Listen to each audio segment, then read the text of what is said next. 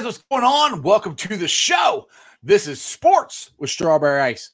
I'm your host, Jeff Trunapole, and as always, I'm bringing you sports from a West Side point of view right here in the great city of Cincinnati, Ohio, home of the Cincinnati Reds, who just got done sweeping the Tweety Birds. I love it, I love it, I love it. For the first time since 1990. That was a pretty good year. I think they went to the World Series. I think they went wire to wire. But anytime you can beat the Tweety Birds is a great day here in Cincinnati. Now, do me a favor. If you found the show, hit that like and subscribe button. Smash that thumbs up. I'm up to 1,128 subscribers. I appreciate every single one of you guys. Tell your friends, tell your neighbors, tell everybody about Sports with Strawberry Ice. Let's try to get that up to 10,000, 100,000, get as many viewers as we can. Now, this show and every show is brought to you by T Properties. T Properties, quality housing for quality people. Check out their website at www.tpropertiesllc.com for all your rental property management needs and your rental needs. All right, guys. So, like I said, we're coming off a 4-game series sweep. Friday, me and Jeff Carr were talking about, I don't know if we're going to do anything, yada, yada, yada. I said, well, they need to do something, and it'd be great if they swept the Tweety Birds. And lo and behold, they did.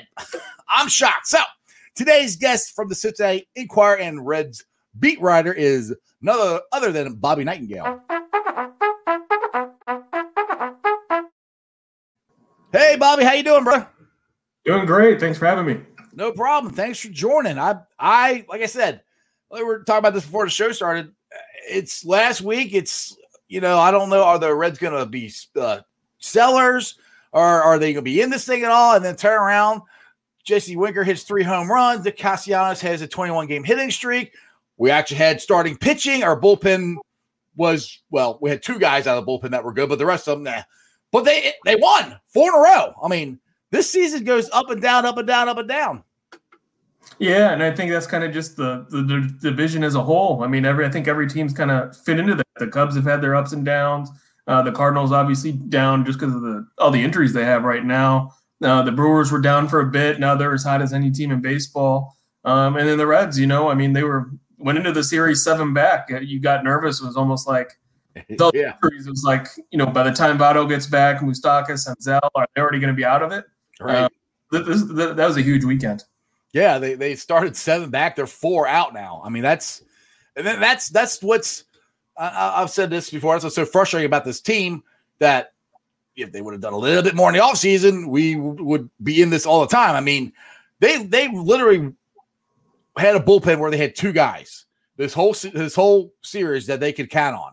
I mean, Armin Garrett did not even pitch, and he was supposed to be, our stud, our closer, our breakout guy, and he didn't even see the field at all for 4 games in St. Louis, and that includes a game where we had a 7-run lead, which we ended up losing in 1 inning, but that's beside the point. But what does that say about Garrett and where he's at and how David Bell feels about him right now? Yeah, I think, first of all, I mean, it's just the Cardinals don't have many left-handed hitters. I mean, you look at like Goldschmidt, Arenado, Tommy Edmonds, a switch hitter, Dylan Carlson's a switch hitter. So there's not many favorable matchups. He's only pitched once against the Cardinals this whole year, including, that first series of the season. Then the Reds got swept in St. Louis in April. So he's only pitched against them once this whole year. So it's one of those, I think they want to stay away from him matchup-wise. Sean Doolittle only pitched once too. And he didn't record it out when he did. So I think it's one of those they wanted to stay away from their lefties if they could. But obviously it says they don't trust him against right-handed pitching right now, which, it's just kind of the way his season's been going. He's struggled a lot more than anyone kind of expected. I think David Bell still has a lot of faith in him, but it's one of those, let's just make sure we're sticking to the matchups that favor him the best to get him back on track versus putting him in a tough situation where he gets hit around a little bit more. Right, exactly. I mean, that's actually a good point. I didn't even think of it that way, but that just goes to, I guess, if you've ever watched my show, I've never been a big David Bell fan, but to be honest, I think David Bell managed this past weekend perfectly. I don't know what else he could have done. I mean, he went to set the tone Friday night. He went straight to Anton and straight to Sims to get that win. Now, Luis Castillo, I do that every time. Luis Castillo pitched his best game of the year. So that helped a ton. And they were able to, patchwork the bullpen to the end. And that gave Sims and Anton a day off. But just the way he managed it and the way he wasn't, to me, he's starting to become a manager, I think. At least it seems like to me this year. Like when he first started, every game was Game 7 of the World Series. You know, he'd get pitchers in and out, move this guy, double switch this guy. It seems like he's more letting the players play a little bit more. How do you feel about how Wade David Bell has been doing this year? Yeah, I agree kind of to that extent. I mean, I thought the first year he rode the bullpen as hard as possible. Yeah, it was almost like you could tell by August, it was like these guys are really going to be worn out. Just he kept it'd be like using Antone, trying to use him every game. Limits to what you can do with those guys. I mean, Antone, he's a starter by nature, but now he's in this relief role. Like Josh Hader, when Josh Hader was with the Brewers and he was using some other role, he pitched every other, like he wouldn't pitch back-to-back days, no matter what.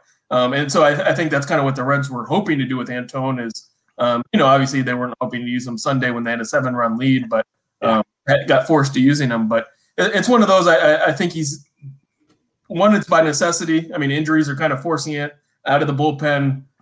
Sims and Antone are obviously the two guys you trust the most. Help starters do a lot better. I thought the one move he could have made was keep Miley in for one more inning on Sunday. But also you have to look at the flip side is you had a 7-run lead. I mean, if you can't trust your bullpen with a 7-run lead, you don't have a bullpen. So I don't take fault with it, but I could see, Wade Miley threw 5 shutout innings. I could see why you'd want him to go one more. Right, exactly. And well, the thing is too is this is one thing I've been thinking about. Just think, speaking of the 7-run lead we had, how differently would we be talking about this series if the Reds had lost yesterday? If they because it wasn't like the Cardinals just chipped away at the lead. It was all in one inning, and it was all against their bullpen. They scored 7 runs in one inning to tie the game up, and I'm like, you've got to be kidding me! I'm just freaking out here. Like going, you guys. I mean, they scored 5 runs before they had 0 out. They had nobody out. Scored 5 runs, and I'm just like, this cannot be actually happening. But luckily, Steph hit his home run of the game. But how differently would we be talking about this series right now if they had lost? Not the fact that they lost the game, but just how they would have lost it. Yeah, I mean, I think going into the weekend, if you would have said, hey, they take 3 out of 4, I think everyone would have been happy with that. Just the Reds where they were at in their season. I definitely think everyone would have been happy with 3 out of 4. But losing that way, a 7-run lead, you can't lose those type of games, especially when you're in a tight division like they are. I mean, it's going to come down to September. I don't see any team pulling away and winning the division outright. I mean, they're lucky they're not in the same division with the Dodgers and the Padres and the Giants and some of those teams. So I think it's going to be jam-packed, and I think it's one of those you can't afford to lose games that you shouldn't be losing. And fortunately for the Reds, they've had a few of those. I think back to the Arizona Diamondbacks home series when they got swept by the Diamondbacks at home. That was one where I felt like they should have won all 3 games and they let them all slip away. But other than that, they basically won all the games they should be winning when it gets to the late innings. And then they obviously lost their share of games too. Yeah, exactly. Yeah, that Arizona Diamondbacks, they for some reason we can't beat them. And I don't know if you tweeted out or somebody tweeted out the Reds record. Basically, they have a winning record against every division, including the American League, except for the NL West. Everybody else, I think, we're above 500 on. And the crazy part about the NL West is they took 2 out of 3 against the Dodgers, too. Right. Exactly. They never play good out there. I mean, just like the beginning of the season, we started out, 6-1, and then we go out west and we lose 7 in a row. So, I mean, yeah, going out west has always been hard for the Reds. But let's talk about Jesse Winker, the Wink. What a game yesterday. 3 home runs, and that's the second time this year he's hit multi-home runs in a single game. Did people underestimate him as far as his power and how good of a major player he has become? Because not only has he improved offensively, he's also improved defensively as well. Yeah, I mean, he just keeps getting better, and I think that's a tribute to his work ethic and what he keeps doing each year. I don't know if people underestimated him. It was just he had never hit for power that much, and there were some reasons for that. He had a wrist injury in the minor leagues, kind of had to figure out major league pitching. But I remember talking to Joey Votto in 2019, I think, early 2019. He says, hey, if Winker ever starts hitting for power, he's going to be one of the best hitters in the National League. And you're seeing that now. Oh, yeah. He leads the league in homers. I don't know if anyone would have predicted that, where he's leading the league in homers more in June. But he's always been a great hitter. He's always been a guy who's going to get on base a ton. Kind of has a little bit of Joey Votto in him, where both have a high average. They're going to get a high on base percentage. So he's always had that.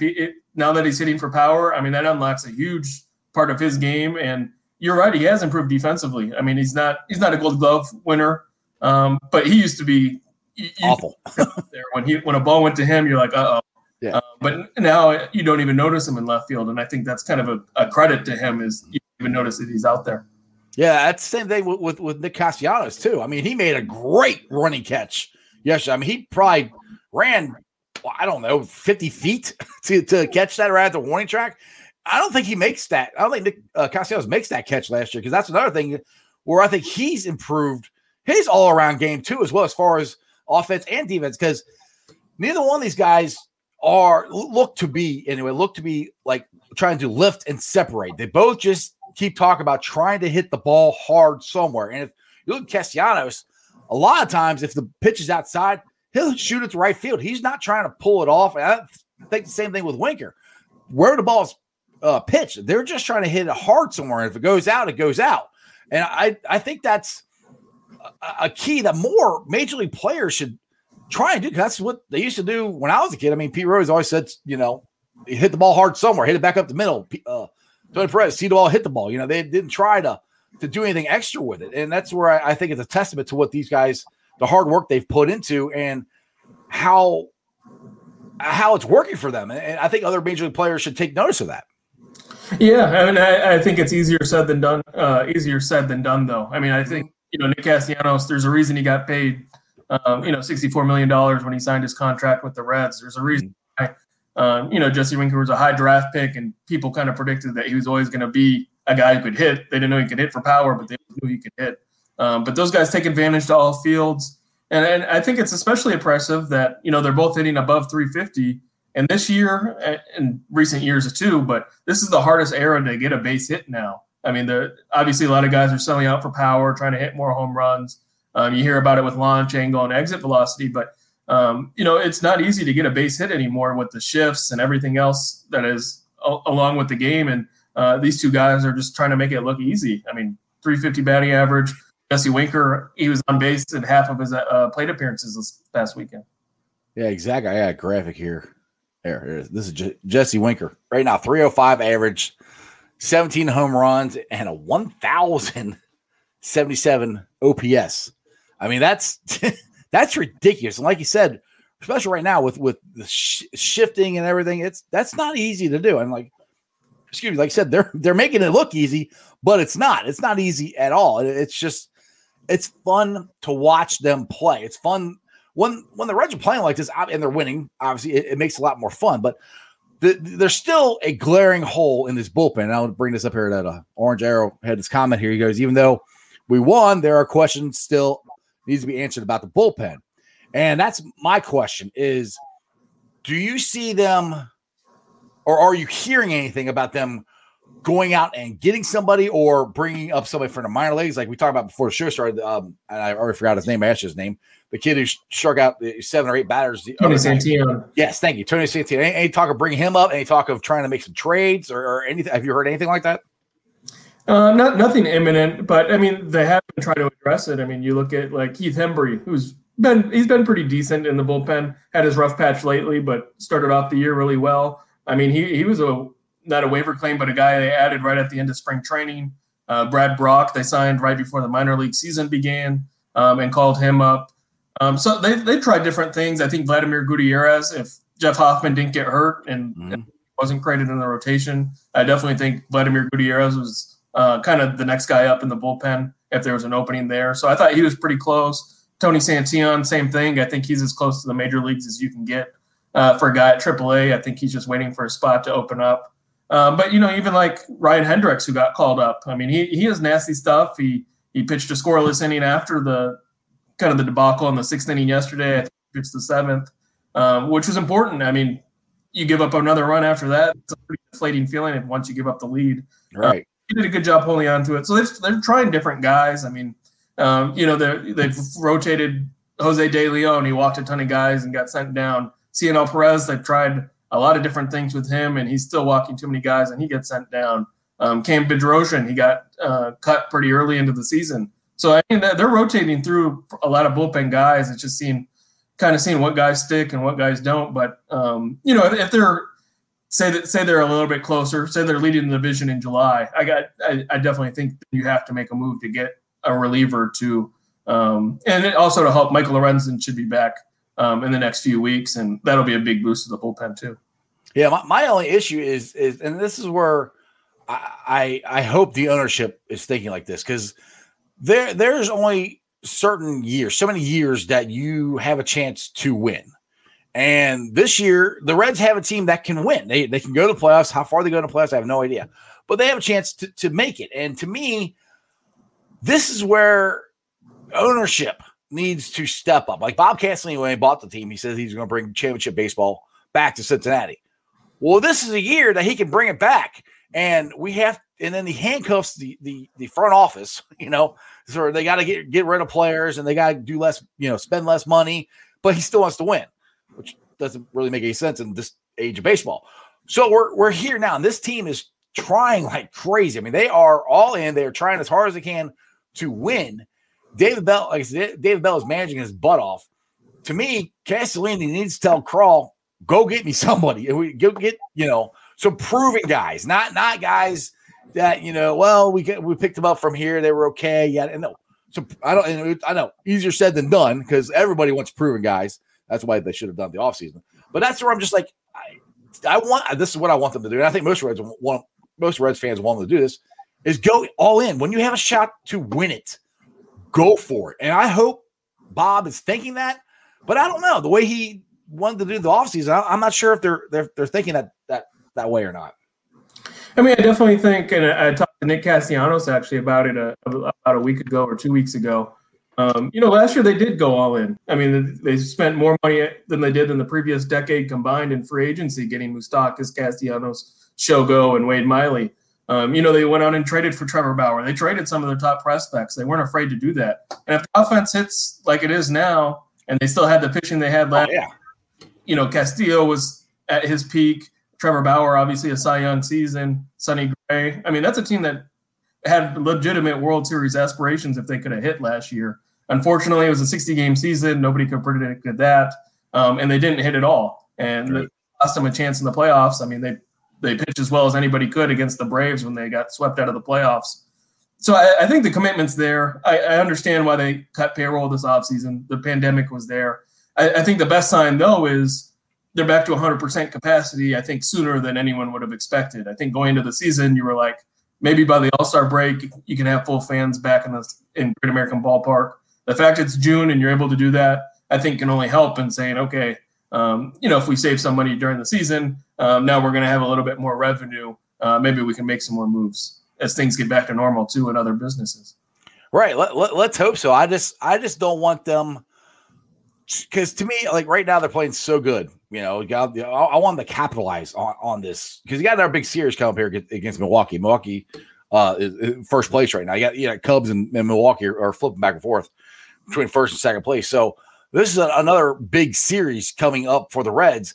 And again, and I hate to say, make or break, but I really do think it is, because this team is proven, they can go, they can win 6 in a row, and then they can turn around and lose 7 in a row. So, they could go and sweep St. Louis and then turn around and get swept by Milwaukee. And that's what I don't want to happen. That's where I'm like, I always feel like they do something to give this team a shot in the arm, a boost, saying, hey, we're with you. You guys are doing good, and let's get you some help. It would be nice if they do that. I know one of my loyal listeners, Crown Apple Kid, is dying for them to bring up Hunter Green and Nick Lodolo. Now, I don't think either one of them Nick Lodolo probably in my mind is more ready than Hunter Green. I don't know. What's your thoughts on bringing those two up? And well, I think first of all, the fact that they're both dominating at Double-A, that's huge news. If you can develop pitching on a consistent basis, it's the reason the Cardinals have been so good for so long. It's the reason why Cleveland's been so good for so long. If you can develop pitching, that's huge for the organization, no matter what timeline they get called up. No, I think they're further away than people probably want him to be. I think maybe at the end of the season, if they keep pitching well, there's a chance. But, Hunter Green, he made a spring training start. He got beat around in the first inning. Nick Lodolo, every time he's pitched at the big league level, not every time, but most of the time he's pitched at the big league level, he's been hit around as well. And, it's a big jump. They're dominating Double-A hitters. But you also have to remember they're facing Double-A hitters. Right. They're not facing big leaguers yet. So I think there's a big jump that they still need to make. And, you look at like Jose Garcia. They rushed him last year, kind of out of necessity. They didn't have a shortstop. But still don't have a shortstop. Now he's back in Double-A. So, right. But, it was one of those, you can't crush the kid's confidence. You don't want to call up Green. He comes up, he has a 9 ERA, and then it kind of, takes him a year to recover mentally to say, okay, I still have my stuff and all that. I think they're going to be a little bit more patient. I think like Tony Santillan at AAA, I think he's a lot closer, and I think he's a lot more ready for the big leagues. And like Vladimir Gutierrez, they waited on him, and I think he's a lot more ready now than he would have been last year. Yeah, Vladimir Gutierrez, I mean, I guess that's kind of the shot in the arm I'm talking about, because, I mean, honestly, when he came up, it seems like the pitching staff started turning around. I mean, no, he didn't pitch lights out, but he pitched really good in his first 2 major league appearances ever against some 2 really good ball clubs. And that is, I don't know if that's the shot in the arm that this pitching staff needs, because like right now, hopefully they keep pitching like they are, but right now, or I'll put this, last week, we've had 5 pretty solid starting pitchers, and that's the first time we've had that all year. And if you can get 5 solid starting pitchers going at least 5-6 innings, then that makes your bullpen that's not that good, not as you don't have to rely on them as much. So, I mean, I think that was a good thing that he came up here. What are the chances you think that what's your thoughts on Gutierrez? Like, how's he been looking? What's your thoughts on Gutierrez? I'll put it that way. Yeah, I thought he's handled it well for a guy that, he's only 2 starts into his big league career. He looks a little bit more experienced than that. He's attacking hitters, which is good to see. His velocity is actually lower than it usually is. I mean, I've been surprised. Chicago was really cold and really windy, so it didn't surprise me there. But St. Louis, it didn't jump up like the way I thought it would. But usually he's closer to like the upper 90s. And if he gets up there, that just makes his pitchers that much tougher. But yeah, he's been a nice addition. Obviously, it's helped that, he came up at the same time, like Castillo starting to look a little bit better. Sonny Gray, he's been up and down. He's being a little bit more consistent. So it's just one of those, Jeff Hoffman started off the season well, then started to fade. And I thought it was a good job by Gutierrez. He's doing the most to kind of keep that job, even when Hoffman's back in a few weeks. Oh yeah, I mean, honestly, my opinion right now, if he has another start like he's had the last 2, me personally, I don't think about the rotation. I'll put Hoffman in the bullpen, and that might be, maybe that's better suited for Hoffman too. Who knows? Because when you're in the bullpen, you don't have to pace yourself as much. You can throw as hard as you want. Because you're only out there for an inning or 2. So maybe that would help him. I don't know. Just a thought. Yeah, I think that's a legitimate possibility. I mean, Hoffman was in the bullpen for the Rockies last year, didn't start any game. So I think that's possible. And even if the Reds flipped it the other way and Gutierrez ended up in the pen, I think either one of them, strengthens the bullpen one way or another. Yeah, exactly. Now, I know some people are talking about the Reds rebuild that we just went through, and none of us want to rebuild again. And talking about how, we didn't get, 9 all-star players or whatever, like the Cubs did and the Astros did when they rebuild. But this is just one of my buddies sent me this. This is what the top prospects for the Reds are right now, and they're all moving up. And Hunter Green went from 97 to 61. Jose Barno, he was previously 74 ranked, 71. I think you can go down the line. They all have moved up. I mean, Lodolo wasn't even ranked. So these are all from the American Minor League top 100 prospects. So this is a good thing for the future as well. And to me, those are your top ones. So those are ones that you don't trade. But there are guys that are down in the minors that they could possibly trade to try to get some bullpen help. I know I keep talking about that, but to me, the bullpen is the biggest problem with this team. And it might be, if you get Hoffman and you put him back in the bullpen or Gutierrez, either way, I mean, if you can just get at least two more guys that you can actually count on. If they can ever get Garrett straightened back out, two more guys down there with Anton and Sims, that changes the bullpen completely around. Yeah, and I think that's kind of the thing that, every good team could always use better relievers. You look at like a team like the Milwaukee Brewers. That's why they're so successful. You have Devin Williams and Josh Hader. They have some good relievers in front of them, but they have a lead after the seventh inning. The game's over with those two at the back. The Reds haven't been able to use, Anton and Sims. They can't save them just for the back, just because, they need more consistency in the fifth and sixth innings too. So that's kind of where I think, Michael Lorenzen could step in, and, Jeff Hoffman or Vladimir Gutierrez, one of those two, or, if they're in a position to add at the trade deadline, obviously I think that's where they have to do it, is address the bullpen a little bit more, find some reliever. Obviously Amir Garrett, if he figures his stuff out and kind of gets back to where he was, that was supposed to be a three-headed monster back there, and it dropped to two. But I think it's not as dire as it seems as right now. Obviously they had a bad Sunday, and they have the highest ERA in the majors right now, bullpen ERA. But I do think there's arms that are on the way, like Lorenzen, like Garrett, who should improve. I can't imagine he's this bad all season, where things will turn around at least a little bit for the bullpen. Yeah, Garrett's the one that's been so frustrating because his velocity isn't down. It's kind of like him and Luis Castillo are kind of like, they look like the same people. Like Castillo, I think his biggest problem is he hasn't been fooling people on his changeup like he was earlier. Garrett, I don't know what it is, because everything he's throwing, it's like grooved right down the middle. I mean, you can throw it 100 miles an hour to a Major League Baseball player and they're going to hit it out, So Garrett has been very frustrating to try to figure out what's going on. People say, "Oh, he talks too much. He does this." He's always talked a lot. I mean, that had nothing to do with it. It's kind of silly to talk a lot when you're getting your ass kicked. But I don't know. I'm hoping. I thought he was starting to turn around, but then he had that last outing. I think it was against the Phillies where we had. I'm trying to remember. We were close or within one run, I think, or was tied. He gave up like 3 runs or 2 home runs in 1 inning or something like that. Yeah, gave up a homer to McCutchen. I remember. Yeah. But what's weird about him is he's not even pitching that well against left-handed hitters. And traditionally throughout his career, that's been, maybe he struggles against righties, but he's always dominated lefties, especially with his slider. And this is the first season where he hasn't done that. So I don't know if it's a mechanical thing, like you said. I mean, the stuff's there. It's not like he suddenly can't throw his slider or his fastball lost a ton of velocity. Just the execution's not there. And it's the same thing with Luis Castillo. As you mentioned, his changeup's just not getting as many swings and misses, and I think that's thrown off him a lot. And every mistake he's leaving over the plate is getting hammered. So it's one of those that they both have the talent. It's still like you look at like all the guys who struggled last year in the 60-game season. I mean, this is still the first 60 games of the season. So I wouldn't make any grand conclusions like Castillo's not going to be good anymore, or Garrett's not going to be good anymore. There's still a lot of season. You look at like Michael Lorenzen, who had the terrible start to last year, 2020, and he was able to save his season by turning it around at the end. So it's one of those. There's enough time left where those guys can figure it out.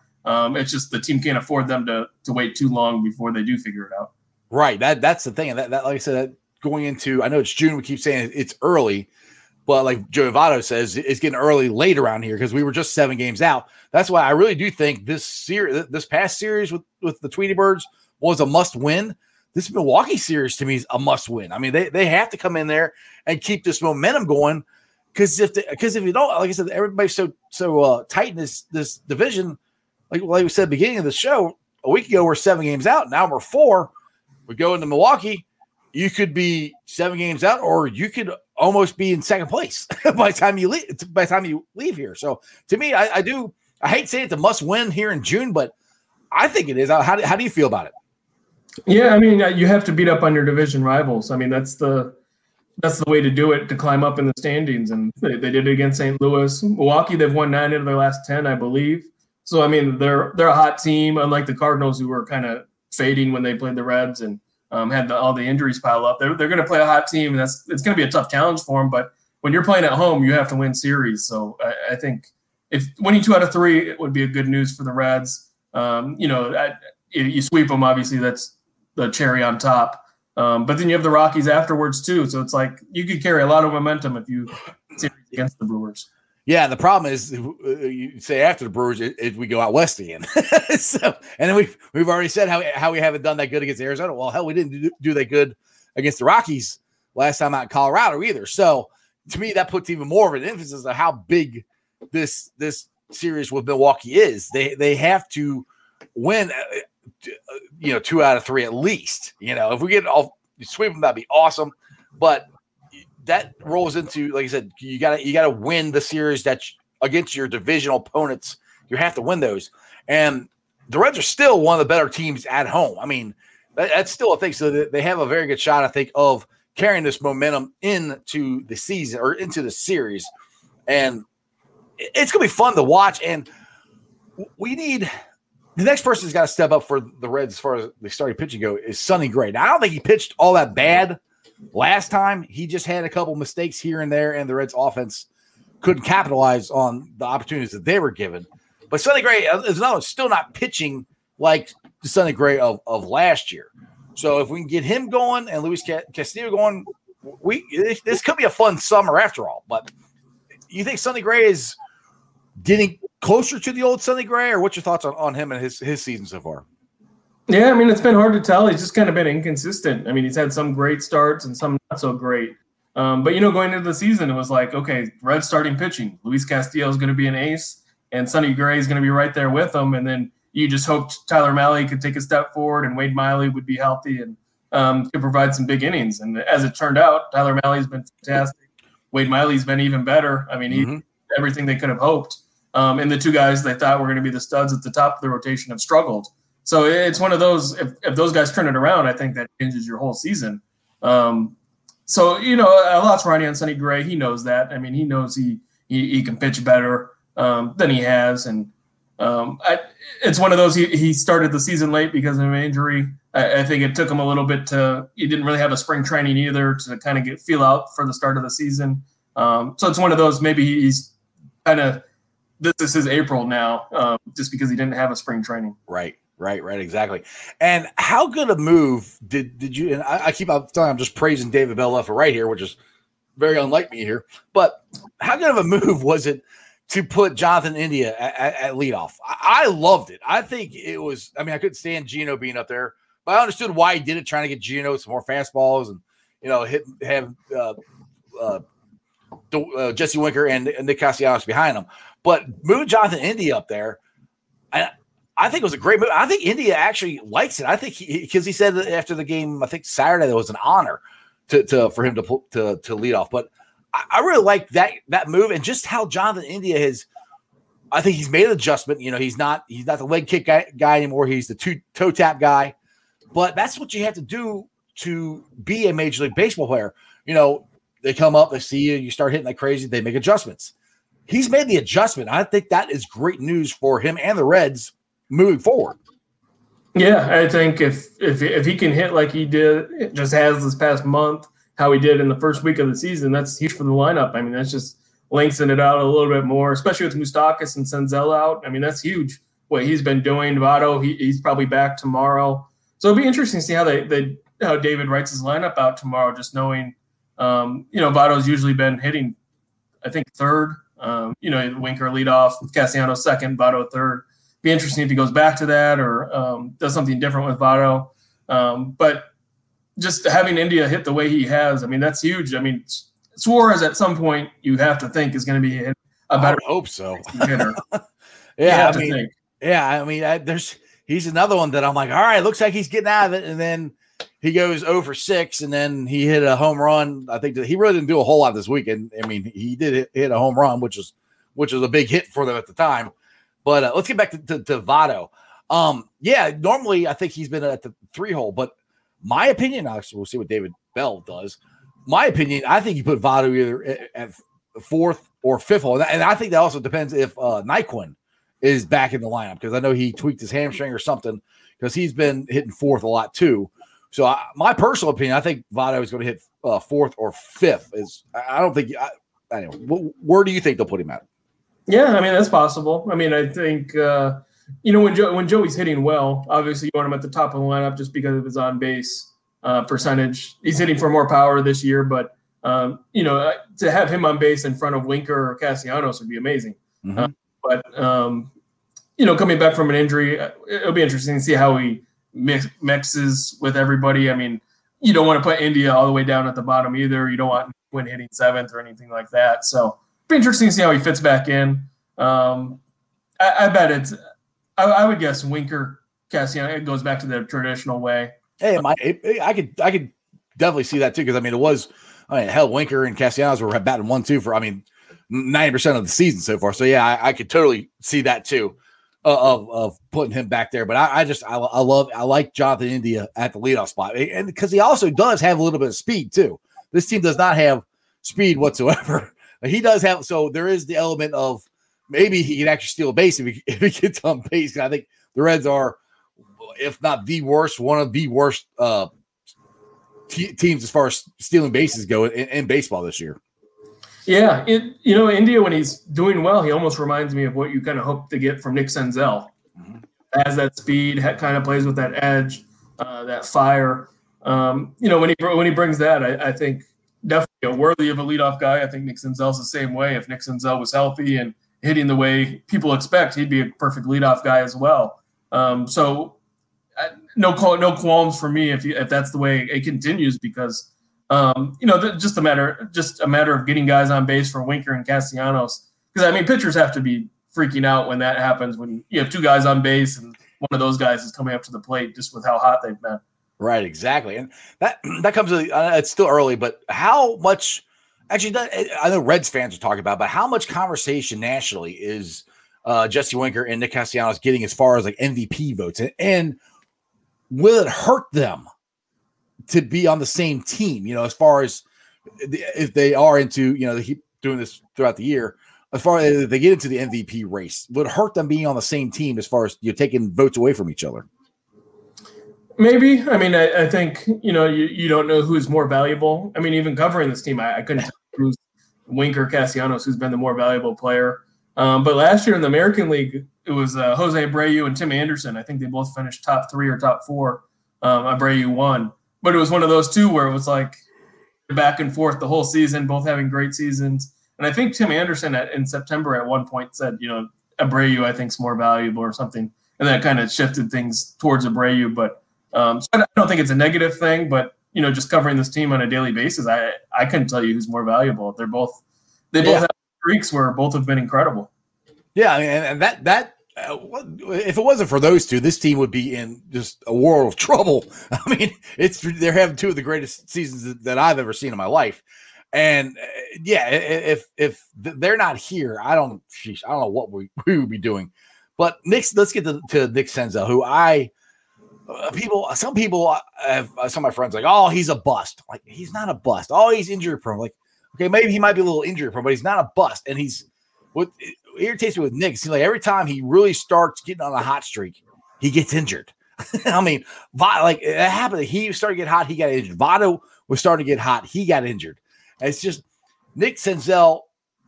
Do you think moving him around to multiple positions, do you think that kind of puts him in awkward positions to get injured more often, or because when I didn't even know he hurt his knee when he got hurt. I know he dove for a ball, but he didn't hit the wall or anything. And all of a sudden, next thing I know, he's getting knee surgery. It's like, what do you think they could do to help him to, stop getting so injured?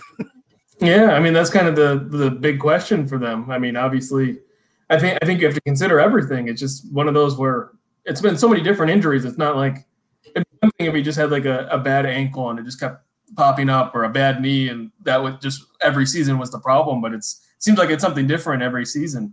So I think that's the toughest part, is trying to figure out what's causing it all. Maybe moving to the infield, which he started to do a little bit more just because Naquin and Shogo was coming back too in center field. So starting to play a little bit more infield. Maybe that reduces the stress a little bit on the injuries. But, I'd say it's too early to say he's a bust too.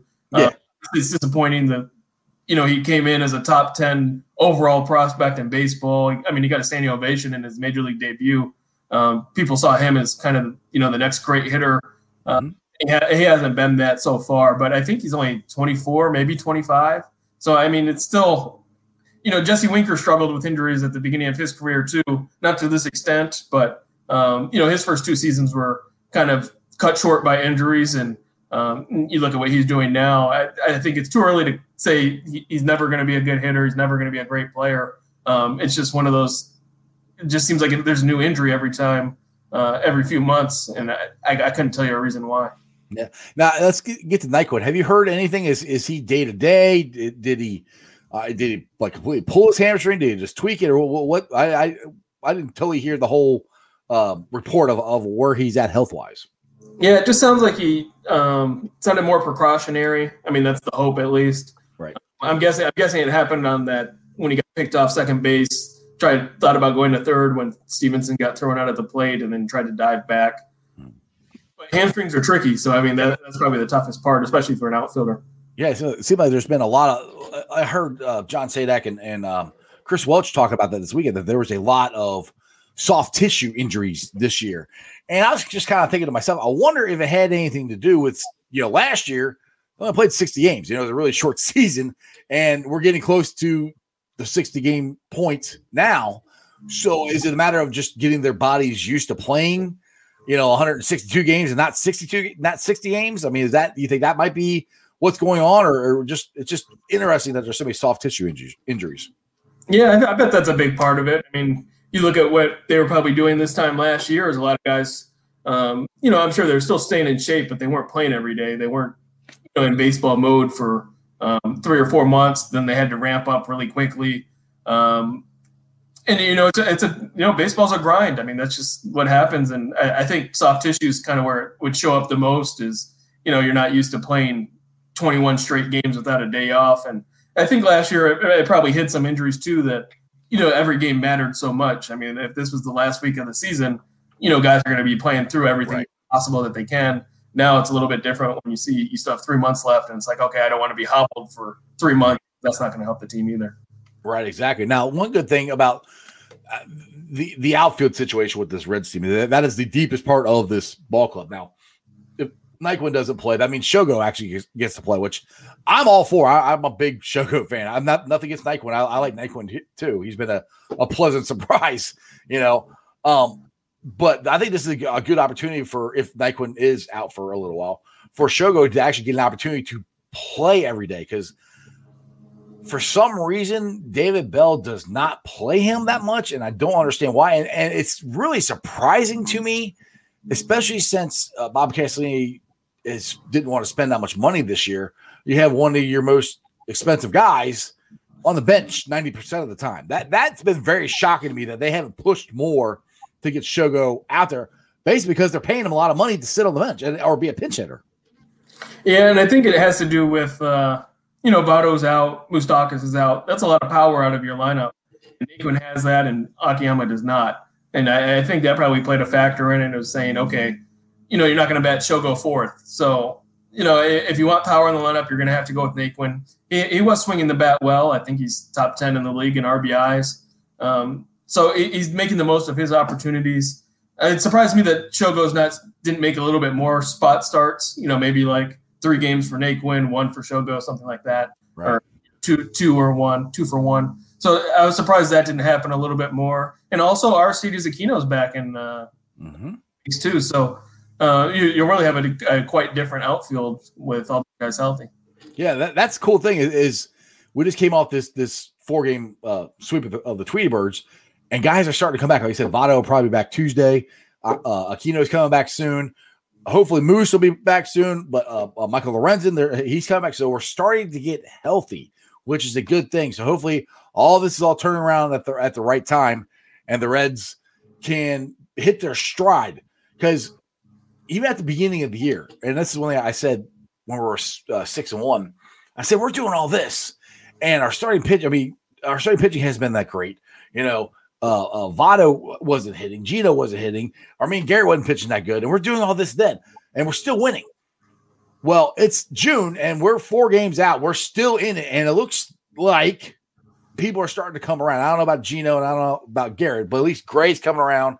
Luis Castillo's coming around, and guys are starting to get healthy. So hopefully the Reds could be hitting their stride. At least that's what I'm hoping we're getting to that point. Hitting their stride of playing the best ball that they play. Because I think this past weekend is the best all around baseball I've seen them play, from offense to defense to hitting.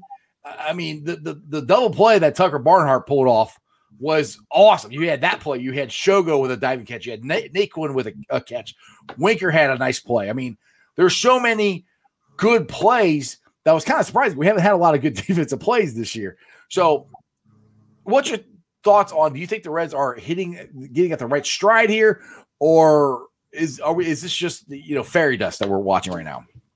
Yeah, I mean, I think with your point about how important these Milwaukee series is, I mean, you have Milwaukee this one, and then they go to Milwaukee and play them again in a week. So they'll have 6 games against them in, a pretty short window, 6 of their next 9 games against them. So I think that'll be kind of the big test, because like 2019, they swept the Houston Astros at Great American Ballpark. I don't know if you remember that one, but it was a 3-game sweep. They beat Wade Miley, Justin Verlander, and Garrett Cole 3 straight days. First time the Astros team had been swept in a long time, and they were hoping that was going to be a statement. And then, injuries piled up, and they obviously 2019 they didn't go very far. Right. So you don't try to look too much into one series. I mean, the Cardinals were banged up, so I could see it either way. There's a lot of encouraging signs. Obviously, you'd rather be in this position than a team that just got swept and now you're 7.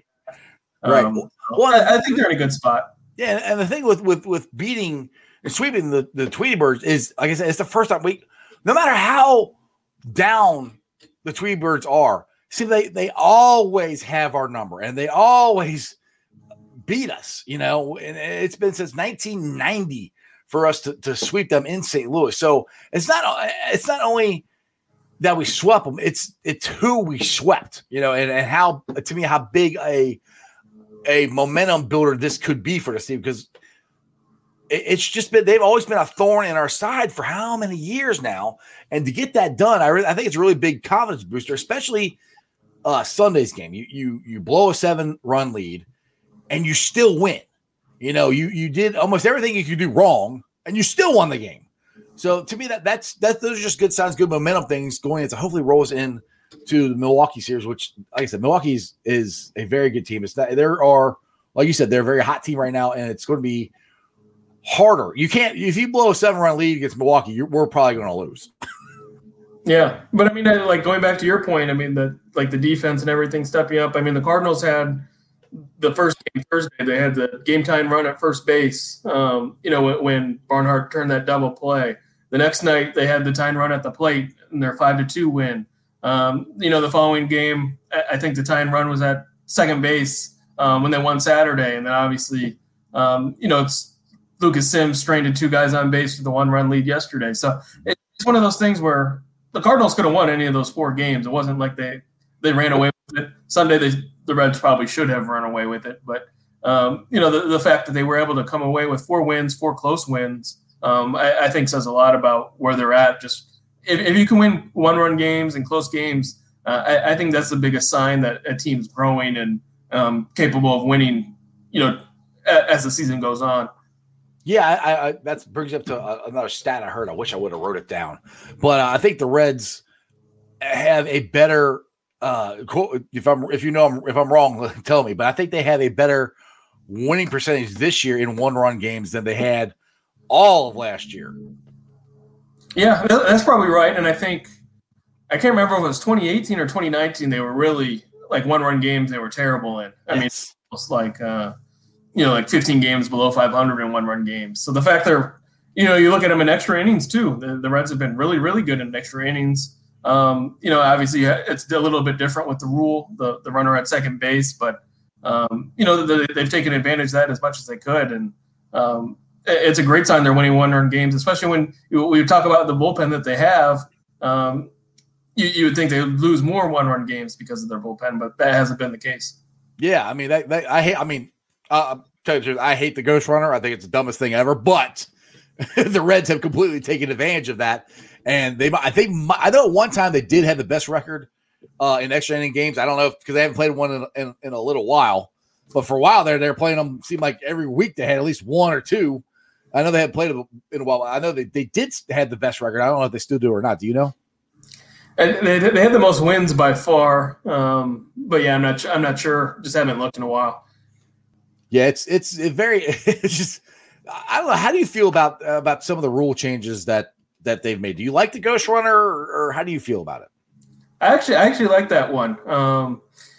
Just because it adds some extra strategy to it, something different. To me, baseball is the one sport where fans left when overtime began. Like NFL, you go to overtime, fans are not going nuts. NBA thing, NHL same thing. Baseball is the one where it was like, 12th inning. I'm at.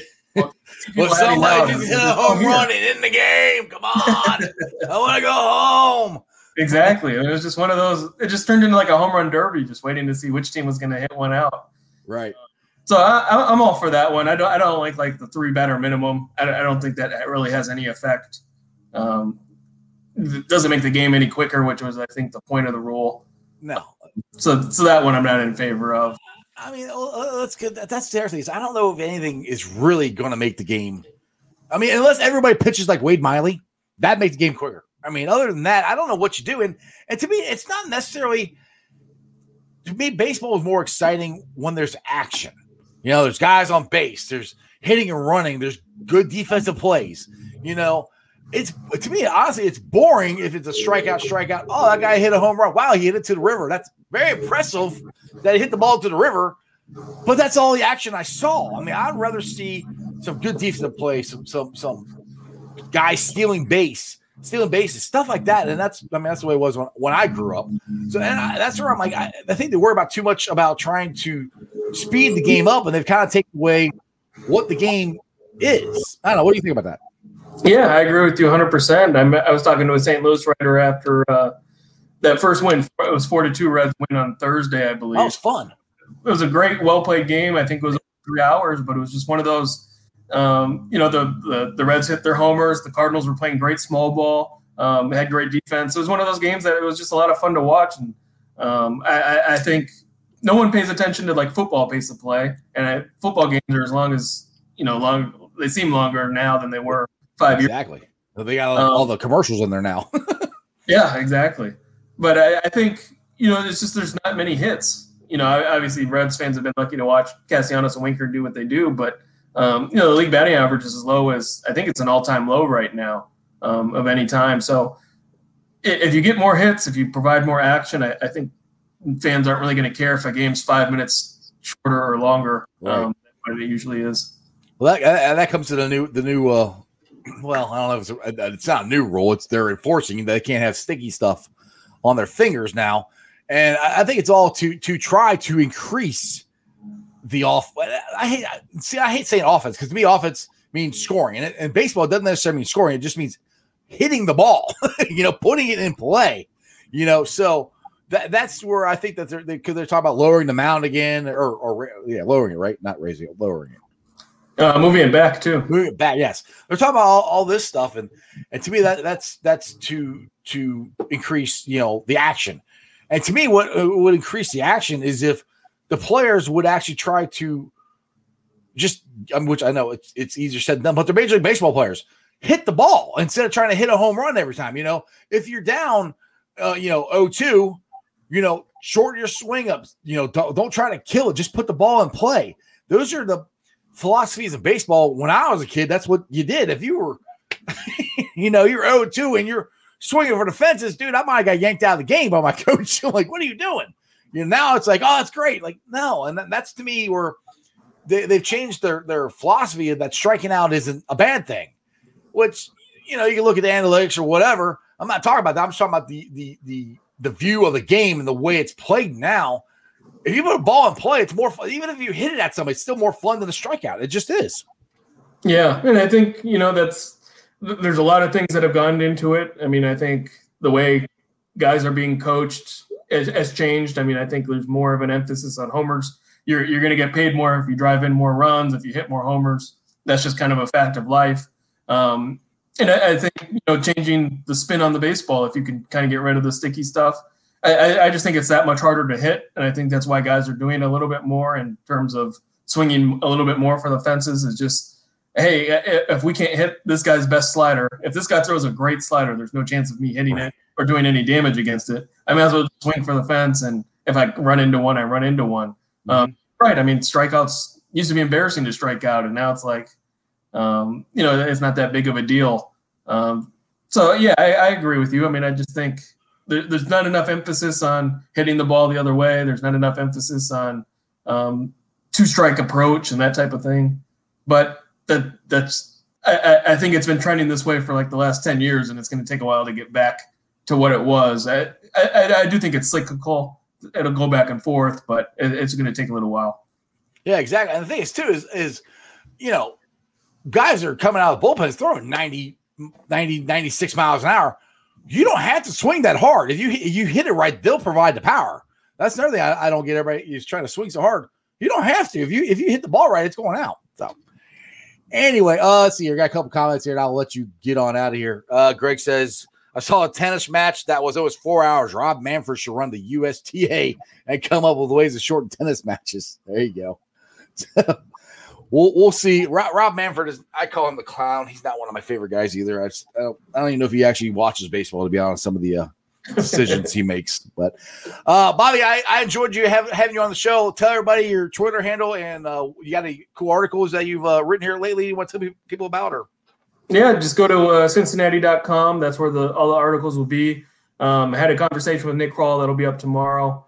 And then my Twitter handle at NightingaleJR. It should be an exciting series against the Brewers, so hopefully a lot to tweet about. Exactly. Exactly. It was a lot of fun this weekend. So, Bobby, I enjoy it. Thank you for coming on the show, and we'll have to do it again sometime.